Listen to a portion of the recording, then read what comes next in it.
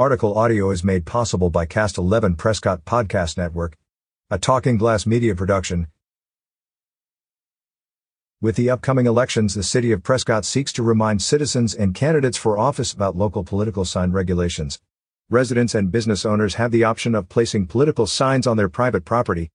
Arizona State Statute, ARS 16-1019, allows for placement of political signs in city right-of-way 60 days in advance of the primary election, except where the City Council has created sign-free zones via Resolution No. 2019-1674.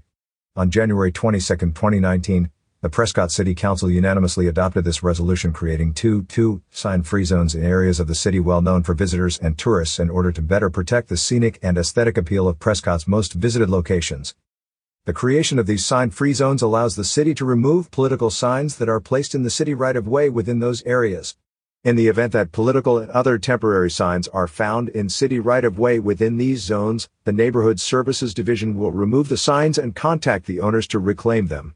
The affected zones are found marked in yellow in the corresponding maps. Outside of the sign-free zones, political signs are allowed in the public right-of-way. However, even where allowed, the signs cannot impede line of sight for traffic or pose a danger to pedestrians using public sidewalks or right-of-way. Generally speaking, city right-of-way extends approximately 10 feet from the edge of the street. Circumstances will vary based on the property.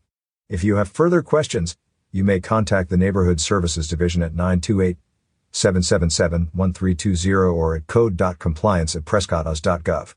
For a copy of Resolution No. 2019-1674 and a map of the affected areas, please visit City of Prescott Candidate Resources page or contact the City Clerk's office.